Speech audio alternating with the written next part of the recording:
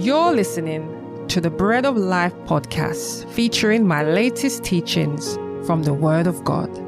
The Word is truth and life to those who find Him, and Jesus is ready to be found.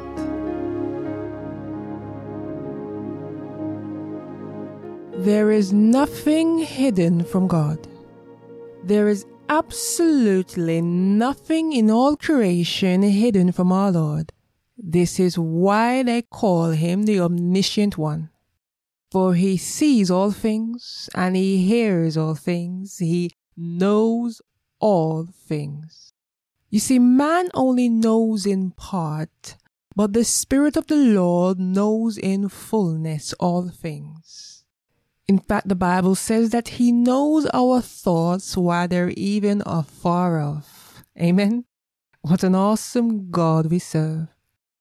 Let's take a look here in the book of Hebrews 4 and verse 13. It says, "Neither is there any creature that is not manifest in His sight, but all things are naked and open unto the eyes of Him with whom we have to do." All things are open, exposed unto Him to whom we must give account. You see, all things are open before the Lord. And we can keep secret with man, but we cannot keep secret with God, because God knows even our secret thoughts and that which is hidden in our hearts. You see, this is how it was in the beginning. This is how it was in Genesis. The Bible says that Adam and Eve were naked and unashamed. Everything about them was exposed, was open before the Lord, and they had no problem with Him knowing everything about them because they had nothing to hide. They were not ashamed to what was on display before Him. And it pleased both the Lord and them for it to be so. Now the hiding of man came about when shame and guilt came about. This is what brought the separation between God and man. It is guilt. It is our sin. It is our sin that separates us from the Lord. For that which is unholy cannot stand before that which is holy. And God is holy. Amen. God is holy, and it is His will for us to be holy also.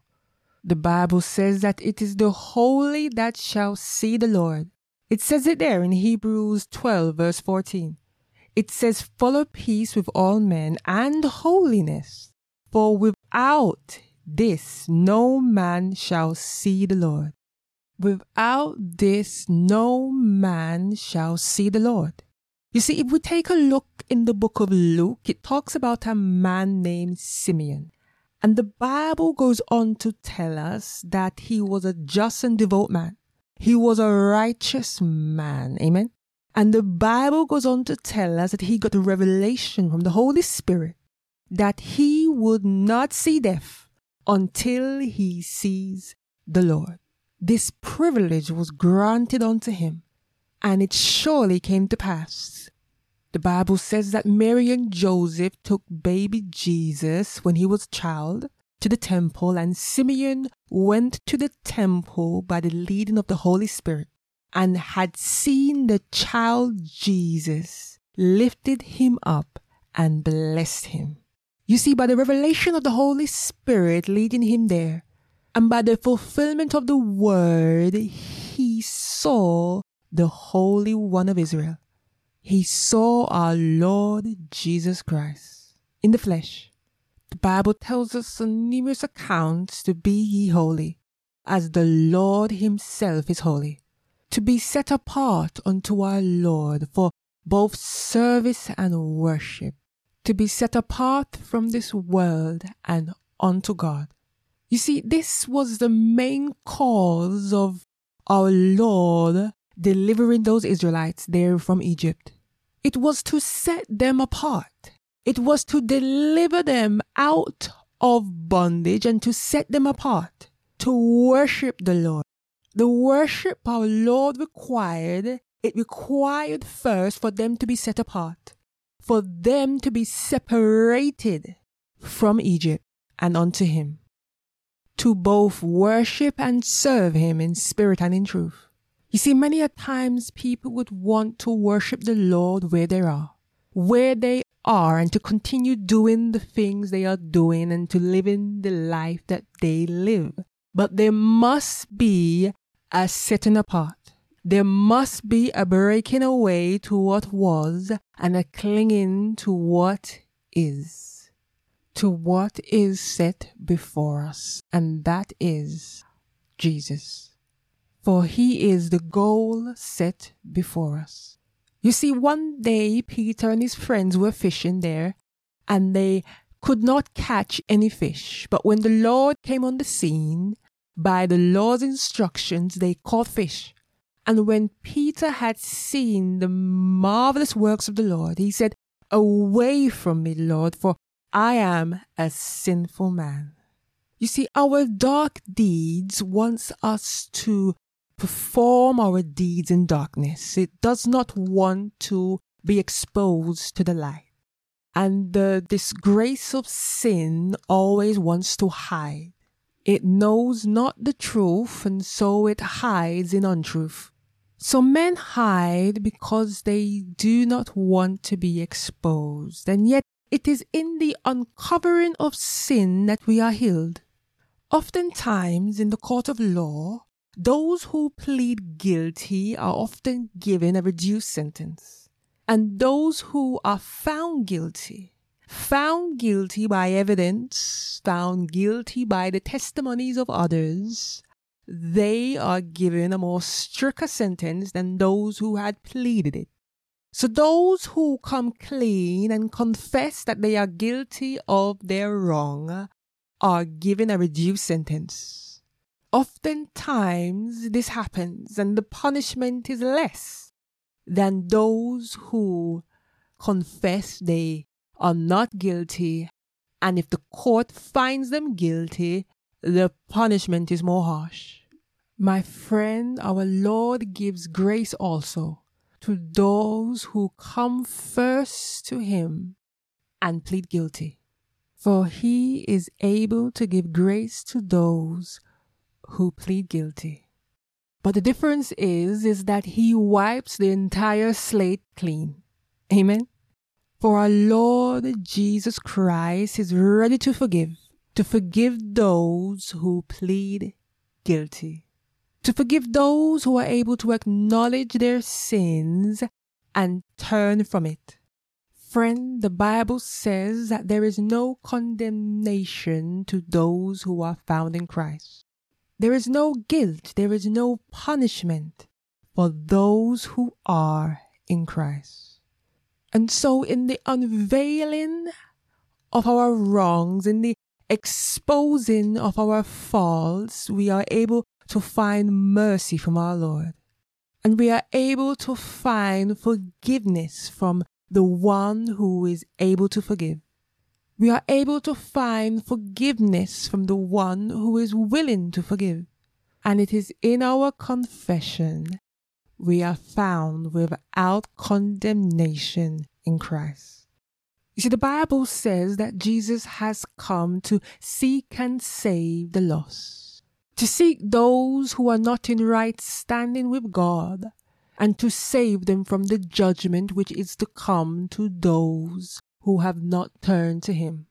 And so it is the duty of the omniscient one to search us, to search and know even the intents of our hearts, to search out the things which are a stumbling block in our walk with God, and to correct us, to rebuke us, and to train us in the right way so that we can come back in the right standing with God.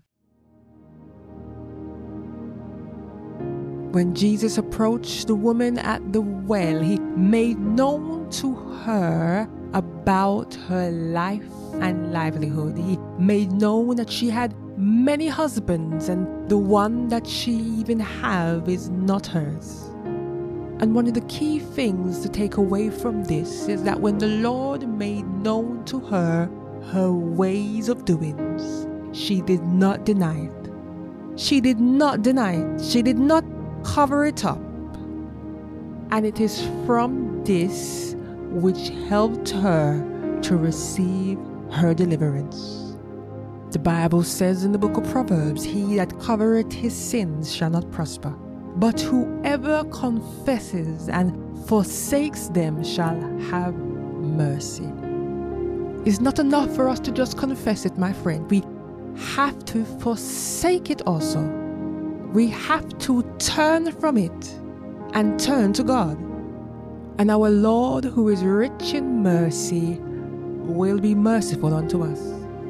The omniscient one who knows all things is able to know even the secret things of our hearts, the secret desires that we may not even know about. That rich man there asked Jesus, "What shall I do to inherit eternal life?" I believe this was an important question to him. I believe he genuinely wanted to know the answer to the question. But when it was revealed to him what he must do to inherit it, he walked away. For he had not known the desires of his own heart. He had not known that which has been laid up in his heart, and he could not give it away. He knew it not. His own heart, he knew it not. But our Lord Jesus knows all things. Blessed be the Lord God Almighty, that in the confession of our sins we can find forgiveness. Blessed be the Lord God Almighty, that in the richness of his mercy we are able to be corrected and put on the right path. Blessed be our Lord, that in our confession of our sins and the forsaking of it, we are able to be cleansed and made righteous. Search our hearts, O Lord, and if you find anything there which is not of you, remove it. If you find anything there which comes up against your word, remove it. If you find any sin laying there, cast it out and lead us in the right way. Amen. Thank you for listening to the Bread of Life podcast. Visit our website, nomoreblind.com, for more information regarding this podcast and many others. Share this message with your friends and family and help us spread the word of God, which restores our soul. Until next time, remember, the grass may wither and the flower may fade, but the word of God will never change.